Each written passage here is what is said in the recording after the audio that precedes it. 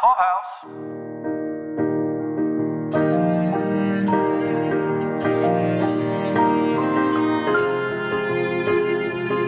Welcome back to Pod Clubhouse's coverage of the second episode of the sixth and final season of NBC's This Is Us. This episode is probably called Lovebirds. Maybe Yellow Brick Road. Not sure because IMDb has one thing and our screeners have the other. This is Paul. This is Caroline. I think Lovebirds makes a lot more sense than does the Yellow Brick Road. I think so too. I mean, although I think that there was a lot of conversation about the journey, right? And so I think that's the Yellow Brick Road for me. Yeah, as we've mentioned, we watch screeners. Yes. And sometimes they have music cues and things that are different when they go final. So if they would lay in, I'm not thinking of, the movie version, but maybe some other musical cues or something that layers in some of that Yellow Brick Road imagery that builds in your mind, then it might make more sense. But as it is, Lovebirds makes more sense with what we got to watch. Yeah, absolutely. And we do want to give a little caveat that because we do watch screeners, we are missing a scene at the very end with Nikki and Edie speaking with Rebecca. And so we are unsure exactly how this episode ends, which sounds a little silly, but we wanted to make sure to get our coverage out for you guys. And as always, if screeners get changed up, like Paul said, they might change music. They sometimes cut in other scenes. They have even changed dialogue on us from when we have seen it to when it actually gets out for you guys. So please excuse any differences in our coverage versus what you guys see. It's just because our screeners are different. Right. So in this one, Deja gets pregnant, right? Shut up. Ha, ha, ha, ha. Maybe so. We don't know, but we definitely make some strides with Malik. Why don't we start with young Deja and her field trip to Boston? Yes. So she was going to go hang out with Malik seemingly for the very first time. He is at Harvard and he is out there, remember, with Jennifer, is also in the same town. They're not like together or anything like that, but they are sharing custody of their child, Janelle. And Janelle has grown up so much, Paul. I didn't even recognize her when she came running at Deja when she got off the bus. That's TV for you. Kids, they just sprout right up. Growing up so quickly. Gosh, when Malik was holding her, he was like the length of his whole body. Well, Malik's a tiny person, too. They are. They are both tiny. But so what did you think about this apartment life for Malik and his, clearly being overwhelmed with the responsibilities of being a dad? He has to now juggle being a co-parent, which he really wasn't dealing with before. He was a single parent, but not a co-parent. Yeah. And then also school. This is big. Well, my first thought, of course, is how could he have this apartment? Then I think, well, even back in the dark ages, when we went to school, they had campus married housing, and that was very rare, but it did exist. So I imagine as you go more modern and you run into more cases of incoming students having more complicated situations than just them being by themselves, the idea of single parent housing being available through the school isn't just impossible to think of. So I'm going to go with that. Okay. I mean, I just thought it was an apartment, but clearly it was a struggle to make ends meet. I mean, everything was a struggle. Jennifer was like, just sweeping the fridge of food, which didn't have much in there to begin with. Clearly it was a problem. It was going to strap him for cash for sure. They did everything they could to make us think what we were supposed to think all along about Jennifer. We're not ever supposed to like Jennifer or consider her point of view. She's not us on this. This is us. Well, here's the thing. I feel like, you and I have known many divorced parents, and the exasperation, regardless of if we know the dad or the mom in the situation, they always seem forever exasperated with the other co-parent. Jennifer's exasperation that Malik is late, that he doesn't have her ready to go to dinner, the bag isn't packed, all that stuff, that seemed like every mother I've heard. And then Malik's, exasperation that she cleared the fridge, she takes the kid, she's not being very nice to Deja, who hasn't done anything. I've heard that side of the story, where they're like, why can't they be cooler? So I don't know, even though they're young, I think they were actually pretty representative of what co-parenting, because they're not divorced because they were never married, but what co-parenting looks like, the just sheer frustration of having to make two different schedules seamlessly come together. It seems like it never does. Someone's always put out. The idea of the schedule and holding Malik accountable for being late, that's also seemed extra bitchy to me. I think we're just to assume that he went to the bus station and brought her right back. That was always the plan, unless there was like something he couldn't account for, like traffic or something like that, which Boston is known to have. Sure. How is this just so unforgivably late? Or is this just extra bitchiness on her part? I'm not even willing to go to all those things. I am. She was taking Janelle to a dinner with her parents. She was supposed to be dressed to go to do that. So even if Malik was coming back directly on time, the kid wasn't dressed and didn't have the bag packed and didn't have everything ready to go. So, I mean, in theory, this was still going to take extra time. I'm with you that, I mean, like, the bus was coming when the bus was coming. This kind of scenario sniffed of a time when we didn't have cell phones or very good communication. Like, this is the type of arguing you would have. A normal, regular situation these days, you would be texting consistently. Like, the bus is at 3:30. We hit traffic. I'll be there at 4:15. Whatever the thing is. So I agree with you that there was some sort of like kind of manufactured tension there that like I don't really think would happen. I think they would have been communicating. Agreed. Even if quote unquote late was completely unavoidable and the part of the plan was always to pick up Deja. That was never not the plan today. No idea. I mean, me and you are just assuming that was the whole thing, that Jennifer knew and that Jennifer knew all the things. I mean, I don't know. I don't know what Malik told her. Jennifer did seem very put out by every aspect of Malik's situation. When he said he implied that he got pushed back on his schedule because he was working on his paper, she kind of scoffed. Like, it seemed like even doing schoolwork was not acceptable for any type of, timing change or something like that. So Jennifer does not respect Malik or what Malik is doing. And who knows, maybe he is consistently messing up whatever their agreed upon plans are because of school. And that's fair. And, Jennifer clearly, she treated Deja okay, just okay.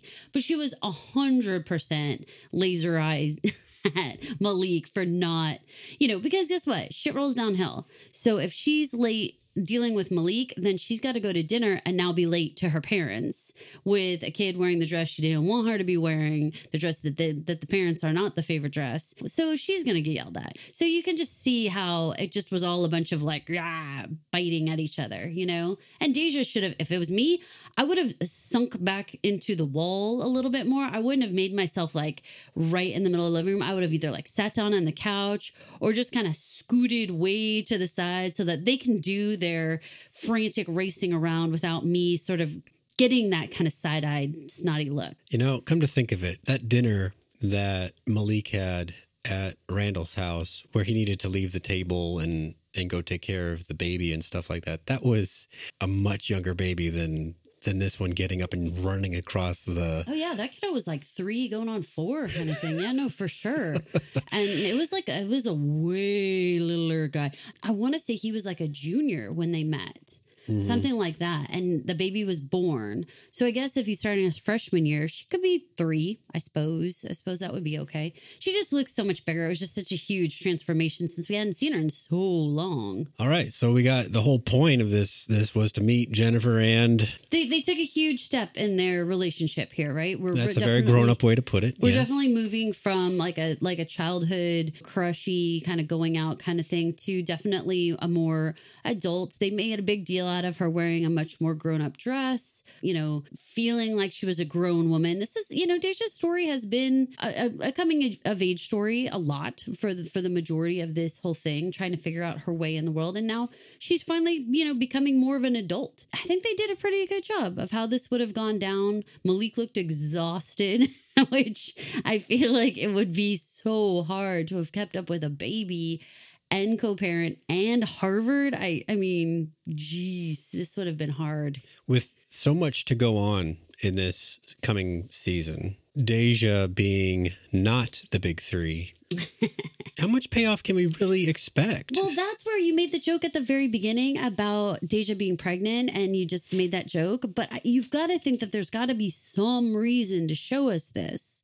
some reason. Like, what impact does this have on the storyline? Now, I know that they typically layer in a current storyline, some sort of past storyline, and we're supposed to get this like feel of, patterns, right? And they said young love, right? That's what the woman on the bus says. Young love, it changes you. And so I think we were supposed to be getting Deja was representative of this young love happening right here. Okay, then we have Nikki and Sally's storyline that's obviously talking about unrequited love and that young love and what happened there. Even Eric and Sally's storyline, young love, what happened there.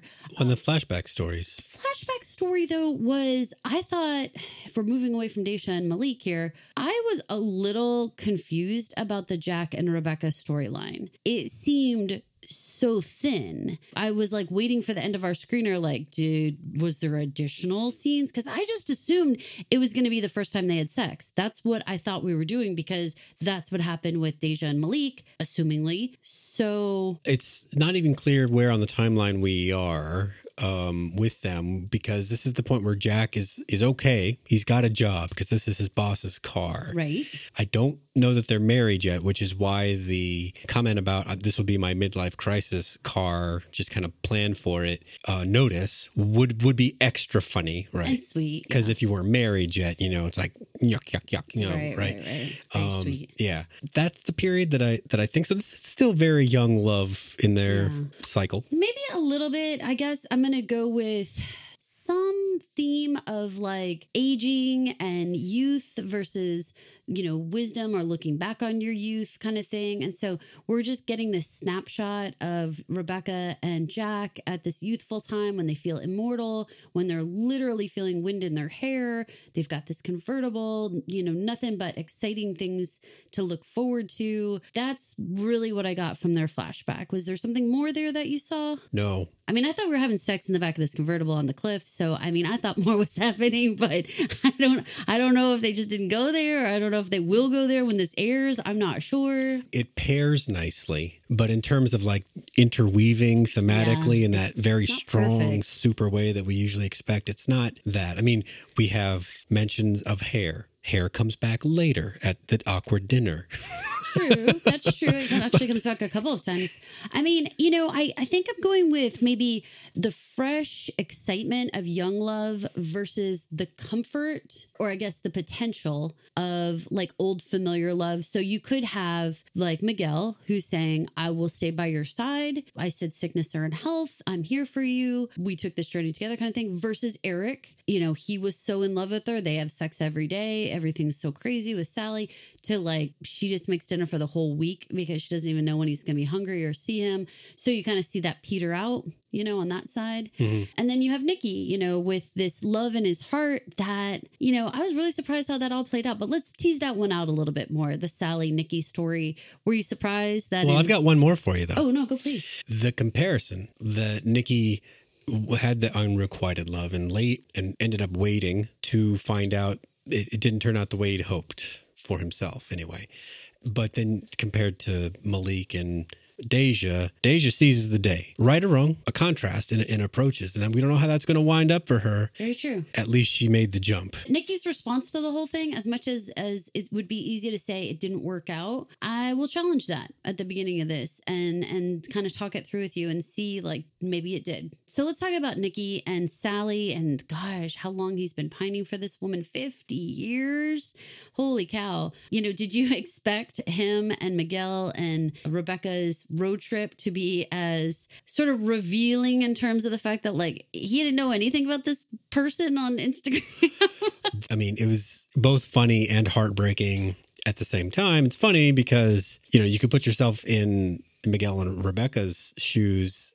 We've been, nursing Nikki along with them this whole time, and the frustration and the what are we doing here, Nick kind of feeling. You know what? But but at the same time, I feel like at different points they kind of resigned to the yellow brick road of it all, that they were just on this weirdo adventure. I mean, every time they just rolled their eyes at Nikki like, good Lord. I mean, honestly, Sally Brooks is it's not John Smith, but it's not that unique. To just go based on a couple of animal pictures, I mean, I mean, the chances that this was the right woman, whoo, I don't know. All I could do as Rebecca and Miguel is just be like, man, we're just going to have snacks and take a drive. Like, we don't know where we're going to end up. This could be nothing. But at least we will have closed the book a little bit, kind of no matter who's there. At least he'll know, well, that's not her, you know? Yeah. We'll get some amount of closure out of this. It was a now or never day for them. What did you think about the camera antique store scene? That scene played up how frustrating it must be to both deal with Nikki and be Nikki. Having that level of self-doubt and anxiety factoring into everything that you do. Unclear to me if Nikki has financial problems or not, because the $90 seemed like he could not afford that to me. Like, he looked like he gulped, like, I can't do that. But at the same time, I mean, I have to think he gets some amount of VA check or something, right? Or Social Security or something. He's been alone for a long time, since Vietnam. 50 years. He might have been, if he came out on disability, could he be getting a disability check that whole time? And if he owned his camper, which right, let's assume he did. He has a bank account, but I mean, we don't and know. He's just paying the taxes on undeveloped land. We don't know how much he drank away. We have no idea, Yeah. you know, what he spent that way. But the $90 to me seemed to throw him like he couldn't afford it. Well, and I think maybe that idea of sticker shock that people who lived through the first time a product came around and saw. I remember this thing. It was like $10. This thing, or yeah. something, yeah. I mean, at the time, $10 was a lot, but it was only 10. Right. And here it is. Like, you see that with cars all the time. Oh, no, agree. I was just reading a bunch of articles about that. Like, you know, a new car now is like starts at 30,000. Like, what? Like, percentage of people's income, that's insane, you know? Right. So, yeah, no, I'm with you. Like, this is craziness. But I don't know. There was something about his recoil. I don't know if he was, just so anxiety ridden about who Sally was and that he was so ill prepared. Or looking for an excuse to. Right. Maybe that was all it was. I'm very thankful, but I think it was also predictable that Rebecca and Miguel were going to be like, "Brr, we're going to just pay for this. Like, there's no way we're not going to just buy this camera." So I'm happy they did. I mean, I think it was a cute present, you know, that's a nice gift to bring to somebody, some little tiny token of their personality of the past. And that was a Polaroid, and they took Polaroids later. I know. And it was smart of Rebecca to say, throw in some film, right? Like, yeah. That was cool, because honestly, that's the kind of thing you could put on your shelf and never get the film and it just doesn't do anything. So that was cool. And that kind of camera being so old, the film is not easy to come right, by. You have it, please. Yeah. So, all right. So then we move on. Were you surprised that it was the real Sally? Did you think it was going to be a miss? Oh, for a second there, I was definitely like, oh, shit. This is all for nothing. Oh, my God. Okay, so it's the right Sally, but she clearly, throughout this conversation, reveals she don't remember Nikki. I mean, she's being nice about stuff, but he did not make the impact on her, it seems. Yeah, and Nikki realizes that as the dinner goes, and he has the details of what she was wearing and how she smelled, and everything just laser etched into his brain, that in a way that means this was a big deal to him, obviously. Right. And she, upon hearing it, I don't know if she's acting or not, but she seemed to remember once it was retold to her. I would like to think, I mean, it seemed like little bits and pieces she seemed to remember. I mean, obviously, once Eric, the husband, enters the scene, I mean, even the music gets like, dun, dun, dun, in the background, like, oh, crap. You know, she's not single. She's not available. But, you know, we get this reveal that she's very unhappy, and her husband are not actually doing well at all. It seemed like there is a little chance. You know what's weird is that Eric wasn't actually a dick per se. You know, he wasn't super warm and fuzzy, but he didn't throw them out either, or anything too bizarre, too mean-spirited. But the way that they introduced him when the camera pulls up to him, and he said something to the effect of like, "What's all this?" or "Who's this?" or "What's going on?" or something like that. But then they showed him his mouth was slightly open, and you could just see like a row of teeth. And something about that just read as Jackass to me, you know? Oh, yeah. Yeah, like, Well, for one thing, we're set up like the idea of a husband existing is like instant ruining Right. for Nikki. So, of course, we're like, what? How dare you exist, Eric? was that row of teeth, though? It really messed me up. There was, I mean, he did have an air about him that definitely seemed annoyed, which, my goodness, though. I mean, they're all supposed to be in their late 60s, like early mid 70s, right? Yeah. So, I mean, there's definitely like a grumpy old man kind of vibe going down, you know, which we get. I mean, after we get the story that he basically sits in his office and watches TV all day, whatever, then, you know, I mean, he is one of those guys laying on the recliner watching TV. So, what does he want? Like dinner guests? You know, this is quite unwelcome. Exactly. But Sally Wise, when she retreats into her area, whatever, where she has the corkboard of memories, which to me seemed a little haphazard. Do you think maybe she just like stuck that together right then or what? Or that? What are you talking I'm just about? saying. No, I don't think she stuck that together right then. In fact, I don't think she had looked at it in a long time, which was kind of the point. She hadn't even looked at that board to realize that that picture was of Nikki, much less she had not looked at that board to even remind herself of what she looked like. Like there was a whole like not recognizing yourself anymore. And I appreciated this opportunity for a conversation for Rebecca with a peer who is also a woman, because in all honesty, we have not had that. I mean, she had one conversation so long ago with Felicia Rashad playing Beth's mom back in the college. You remember all that? Yeah. Oh my gosh. That was like 1,000 years ago. And that was like one of the only other times she talked to another woman. You know, other than that, I mean, she really has to work off of Nikki and Miguel and the kids, and that's about it. It was refreshing, all the conversation revolving around Sally making the offhanded remark about Alzheimer's. This moment of confession from each person saying like these small things that they still completely wrap their brain around and worry about, that you would have thought at this age they would have been done with this stuff, but they just still persist, you know? I thought that was all conversation that you don't hear very often on a television show. And the thing is that I found it very relatable. You know, my grandma is 94 and 95. And the things that she worries about make everyone scratch their head. Like, you think of the darndest things, Grandma, but it's always those kinds of things. Like, what about the garbage? What about, for us at Christmas time, what about who's baking the Boston brown bread? Like, there's going to be audience members who I really think are going to have enjoyed this conversation, an elder statesman conversation amongst people who are experiencing life later than our core group normally is having the, you know, the meat of the storyline. And they were really getting to talk about stuff, whether you continue to dye your hair, being self-conscious about your wrinkles, going to dance class and feeling like the younger women are looking at you. These are all things that I think are extremely realistic. You know, nobody listens to the women of this age group. You know, there's not a lot of things out there. Maybe our Grace and Frankie episodes, that's all you get, that kind of stuff. But that's who they're talking to, I think, in the majority of this episode. Do you suppose that Rebecca consciously decides to stop dyeing her hair at a certain point? Or is it just like elder care with a memory problem? It's like, how many personal things do we keep up? That's a good question, because I mean, they obviously bring it up with this friend Bernadette. That's the only reason I bring it up. Right. With this idea of like that, how freeing it is to stop trying to cover up your age.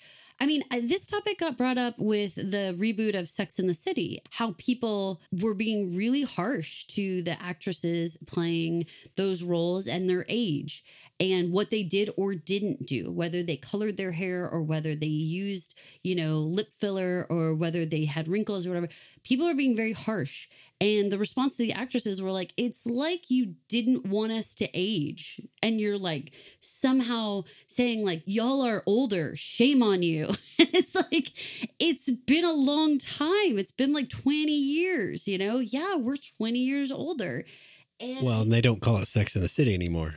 So the idea of them being the same women they were in that show, if you didn't clue in to the title, they're obviously in another stage of their life. Yeah, very true. I mean, although I think Sex and the City is still going to be, you know, a big part of it. the conversations that those women are having, whether or not to dye your hair, whether or not to try to kind of like hang with the trends and do that kind of stuff versus just being yourself and being comfortable in your own skin and stop trying to keep up with that kind of stuff. I think that there's a lot more TV shows, I hope, that come out that allow some of this dialogue, because I think there's a lot of TV watchers out there who want to watch it, who want to talk about what it's like to be this age group. A lot of women, 40, 50, 60, 70-year-old women feel like they become practically invisible in society. You have like Kevin Costner's and whatnot, who everybody's all still drooling over, but you have very few women who are the correlating age group that you don't look at as just a grandma. It's true. Rebecca's decision to go back to dancing was a decisive choice to be like, I'm not dead yet. And I don't care if you guys are going to point at me that I'm an older woman doing this. Screw you, I was a younger woman once too, and you'll be old if you're lucky someday too. So like to stop hiding and to like really enjoy life. So you feel proud of Rebecca? I feel happy that they gave her this opportunity to have a contemporary peer. Like we just don't have that. Is it something that you would have wished she could have found earlier before this kind of end of life phase for her? Or is it something it couldn't have happened earlier? She had to earn her way to it. In a way, I think that she would not have been so open, that having this disease has given her a real sense of a ticking time clock, that she doesn't have time to put up, facades anymore. Like she's willing to just be honest. And so I don't think she would have had a frank conversation with a woman she had just met had she not had this feeling of like, who cares? Just friggin' say it, like the whole like, Nikki, let's just go. You're giving me a freaking headache. I think she's just done waiting, done kind of sitting back. What did you think about the conversation that she had with Miguel about that he wasn't getting the best version of her? He was getting these sort of like classic car seconds. That's a awkward opener, I guess, in terms of maybe thinking about your physical beauty, probably, that, or maybe your energy, or maybe the fact that you are on this one-way train with your memory situation, that discounts the idea that Miguel was there for this too. He signed up. No one twisted his arm. He liked you too. He's here for this, and he's still all in, despite whatever we've seen in the flash forward. Maybe he's just out for ice. I don't know. You know what I mean? How we haven't seen him yet in the flash forward. Jack got the sexy stripper version of Rebecca. Jack got the singing on stage Rebecca. Jack got the wind in her hair, singing and dancing and all this stuff. And that's the wife that he had. Even really, and to be fair, there was a lot that they went through. I mean, even I forget, like, the struggles along the way. It's easy to forget as a viewer because most of the time it seemed like, they're all goo-goo-eyed lovebirds at each other. You're right. Miguel and Rebecca have their own love story, and he has loved her alongside of her. I guess there is something, though, too, like, so we have friends that got married recently, and they're older. One of them found out almost instantaneously that they have cancer. Isn't there like a little feeling of like, whoa, you didn't get like the healthy, long life version of this person. You got this part, you got the part where the sickness and health, you got the sickness portion, now you have to do this. And it's just a different portion of your life, but it's like the partner you share it with. I felt for her when she said, I'm sorry that you're about to go through this huge ordeal. Like she wasn't feeling sorry for herself anymore. She was actually feeling for Miguel. What a weird conversation. I hate to overuse the word weird on a podcast because it can mean so many things. Super hate it when I use it. Well, and also interesting. Interesting is also overused. But she and he had stuff. They had their lives going on. He had his first wife. He had his kids. She had Jack. She had their kids. What is this conversation supposed to mean? Like, are we supposed to suppose that if you could, you would just trade in that period of time just so that we could be together earlier? I don't think so, because he treasures Jack too. No, it doesn't have to do with Jack to me. It has to do with you want to think that there's been so many good times and so many healthy years and so many happy, silly, fun memories that by the time you get to the point of, I need someone to take care of me, I need you to be the sickness part of the sickness and in health caretaker that you kind of can balance the years and years, the decades, hopefully, of the good times to kind of make it feel like there's some amount of dues paid. But if you get that person a year or 5 years or whatever before the sickness kicks in, did you ever get the good part, to kind of balance it out? And I think Miguel's love for her, like you said, to your point, he loves her and he's saying, I had the good parts, I love you and I'm happy to be here. But you can see her regret not to have had more good times sort of invested in them. He had to get the one that was the broken widow. He didn't get the happy-go-lucky. So far as we've seen, he was happy to get her, however. Very true. Why probe any further than that? Oh, No, if you're Miguel, why would you? Why, if you were Miguel, why? Or if you're Rebecca, why would you? I mean, he's happy. He knows it's going to be tough, and that's very brave words when you're at the beginning of this sort of thing. But let's take him at his word that he says he's ready. Do you think anyone could be ready for such a thing? Having been the guy who's at the beginning of a lifelong change in healthcare and caretaking and all that kind of stuff, and having brave words and thinking that it's going to come, and even kind of locking it in your brain, and then being there years later and it's harder than you thought. Yeah, no one knows, but I'm glad at least he has the right starting attitude. Me too. And I mean, I think that he's a huge blessing to have come into her life the way that he did. And obviously there was huge respect around the table when they were all discussing Jack. I mean, one of the interesting things about talking about, immortality, Jack was just as much a part of that meal, it seemed. There was so much talk about him and how he brought together Miguel and Rebecca and, the role he played for Nikki. Like, it all seemed like Jack really has this immortality, Which even Sally remembered him to a small extent. I know, which is kind of crazy given that she didn't even remember Nikki. He kind of solidified his little mark on the world. But I mean, I respected what Rebecca was saying, and I really felt like they hit it home when she said, I wonder what my last memory will be. Oof, that hit my heart. Like, to feel like, we all sort of worry about, of course, we all worry about death and like our last moments. But to know you're likely still going to be alive, but you no longer can think or remember things at all. Oof. I mean, I thought that was really heavy. How did you feel about her expressing that? My primary fear of growing older is not some physical ailment that takes me out. It is exactly what Rebecca is facing, or some variation of it, where your mind becomes not your own anymore and you lose yourself that way. So when she says that is kind of giving a voice to the spookier thoughts that have rattled around in my brain. And I don't even have that diagnosis, but I've thought a lot about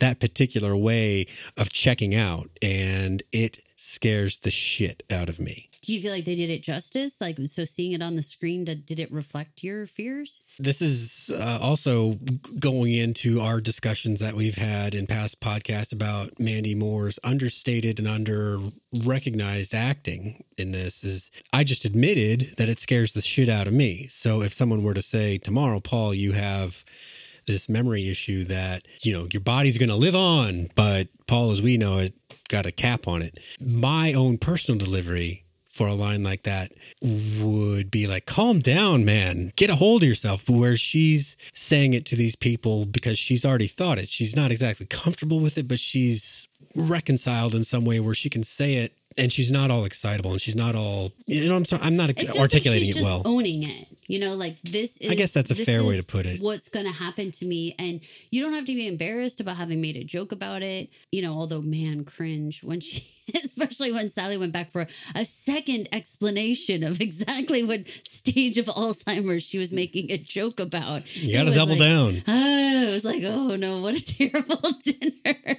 I felt like she's doing a brilliant job, and kudos to the writers on finding a way to have her say these things, even though both at the birthday party last week and this week, it seems to come out of the blue in a little bit of a way, she's always thinking about it, but then then it'll sort of just go there. Like she could have let it go and talk about it later just with Miguel, but she's like, nah, y'all brought it up. Now here we go. We're talking about it, It's like everybody aboard the caboose because we're having the train of this conversation right now. The whole experience with Sally was very unique for this show. We have not had an opportunity to have people talk about growing older, to talk about what it looks like, what it feels like, the things in society that you kind of dread dealing with. Mm-hmm. It deserves a voice. We had some opportunity with Felicia Rashad on as Beth's mom. She talked about some stuff, being alone in the house, all that kind of stuff, which I'm sorry, wasn't she moving in with them? She did for a while. It got a little crowded, if you take my meaning. So for both Beth and Randall. And so she went back. We thought for sure that was going to be the opportunity for them to bring in this conversation. I mean, I remember us having a lot of conversations about, she's going to bring in this new generation. She's going to give Beth and probably Rebecca the opportunity to talk about things that are happening with women as we age and that kind of stuff. When she vacated, it was like, I guess we're not doing that. And we met William old. Yeah. And then still, even though he's talked a lot with Randall, again, it wasn't really societal age and all that stuff exactly. And as we mentioned in the last episode, it hasn't really been Rebecca's season. I gave Caroline air quotes, her season just yet. Mm-hmm. So we met her older. Yeah. But she's only ever been the fifth Pearson. Although the other ones don't have trifling stories, I think hers is the main story. Oh, yeah, this whole season. Yeah, for sure. Well, and to be fair, we haven't had a Pearson age to this level. Jack checked out on us a long time ago and was much younger, wasn't worried about this stuff. Right. So for us to have an opportunity through sort of the Pearson lens to see, well, what is happening in 2022? What's going on in the world? How are women being treated? What are you feeling like?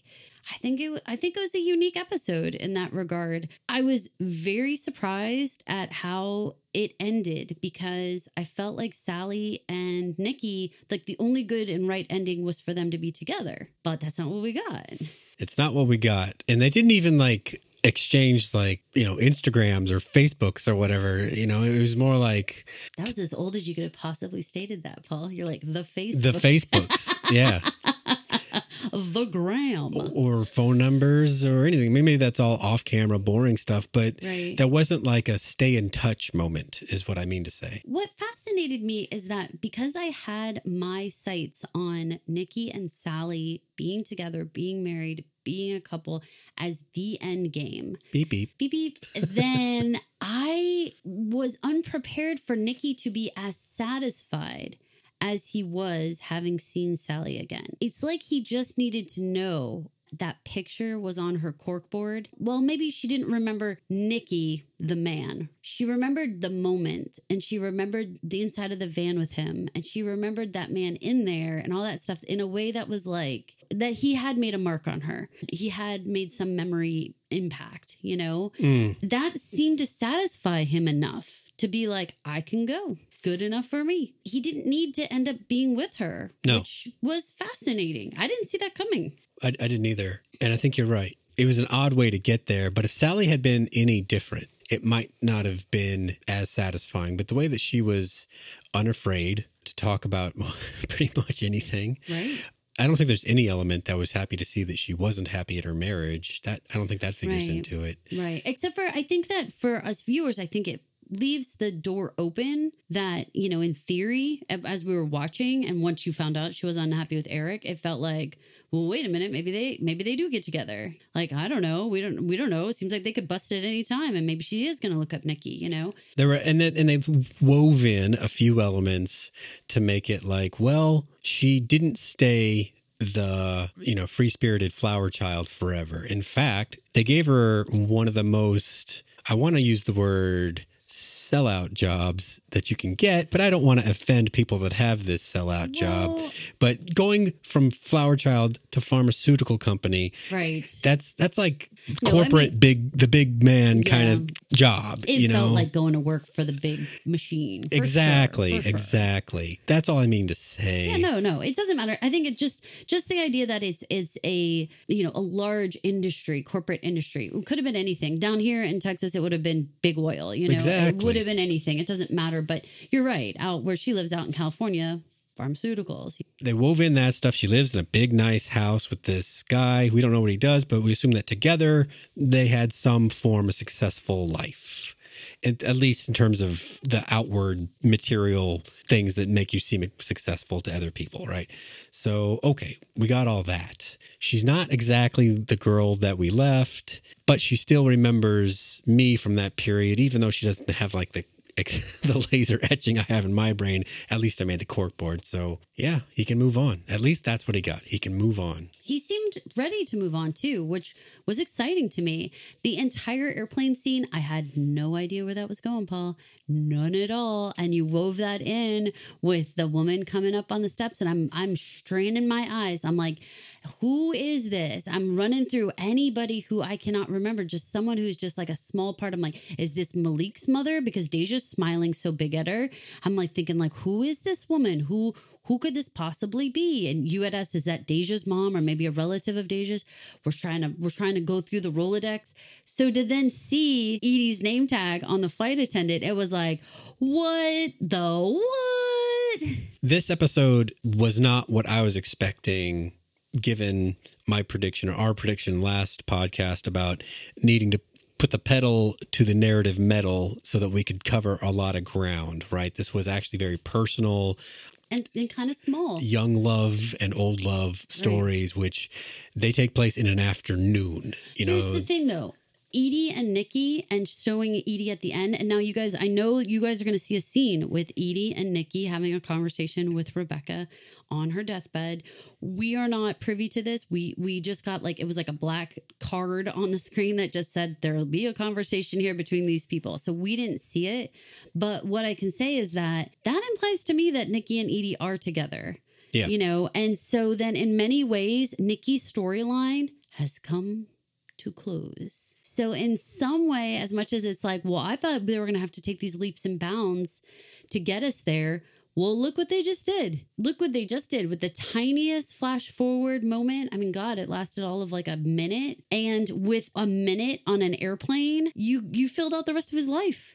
You know who he's with, and you get their relationship. They're going to be salty banter back and forth. They're going to be sassy with each other.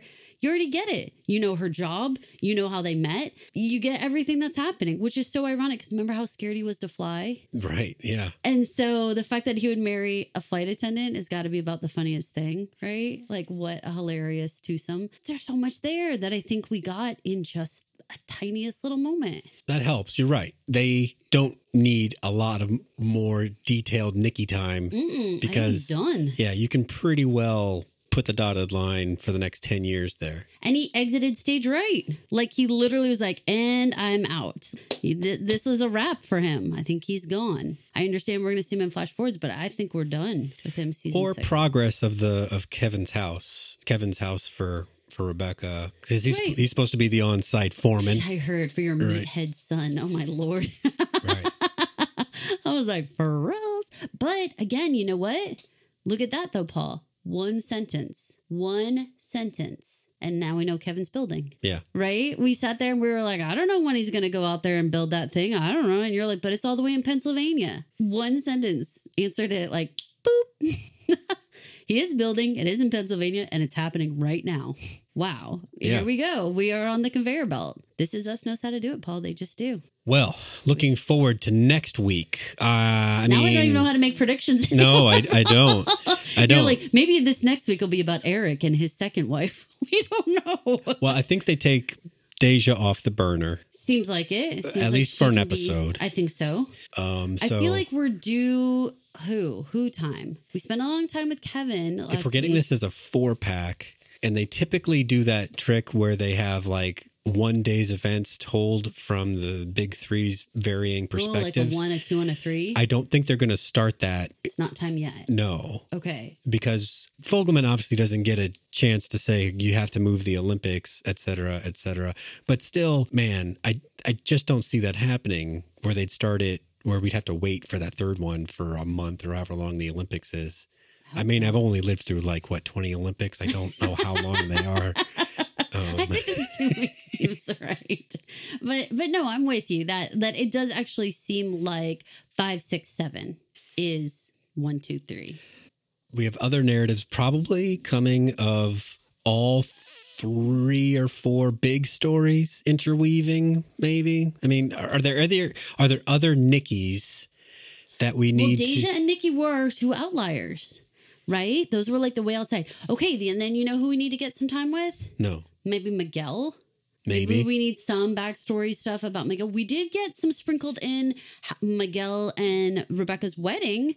You know, the fact that, they had a salsa. Clearly, she was joking about his vows were in Spanish. And also, I mean, we got some glimpses into that. I wonder if we'll get more of that. I don't know. I don't know if that was enough, if that's all we needed. There was a bizarre mix-up on our screener where they put in the wrong credits. Oh, yeah. Super, super weird. That implied that there's going to be some Madison backstory. Yes. So super weird. Now, they might have just swapped in credits from 3 years ago. Yeah, the episode that did have a little bit of Madison backstory. Because that actually was the right time frame. Remember when her parents get divorced? It was she was 8, and then there was a 14-year-old with her dad. That was actually right on for those.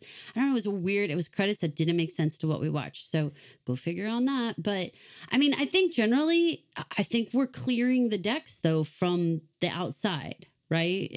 I feel like we're doing PEMDAS, right? Where I start with the parentheses, work in, right? And then we're gonna get to our final equation here. That's the extent of the math she knows. Hey, that's for me to make fun of, not you. This is Caroline. This is Paul. Please remember to rate, review, and subscribe to this podcast or all of our Pod Clubhouse podcasts on iTunes, Spotify, or wherever you listen to podcasts. 5 stars helps us in the rankings and other people find our podcast too. Thanks a lot. Thanks for listening. Thank you for listening. This has been an original Pod Clubhouse production. Pod Clubhouse is a podcast network dedicated to encouraging collaboration among podcasters and friends to bring a fresh voice and diverse perspective on a wide array of content. Please visit and leave a comment for us at podclubhouse.com. Rate, review, and subscribe to our podcast feeds on Apple Podcasts. Follow us on Twitter, Instagram, and Facebook. You can find us at Pod Clubhouse. Our DMs are always open, and we'd love to hear from you. Pod Clubhouse.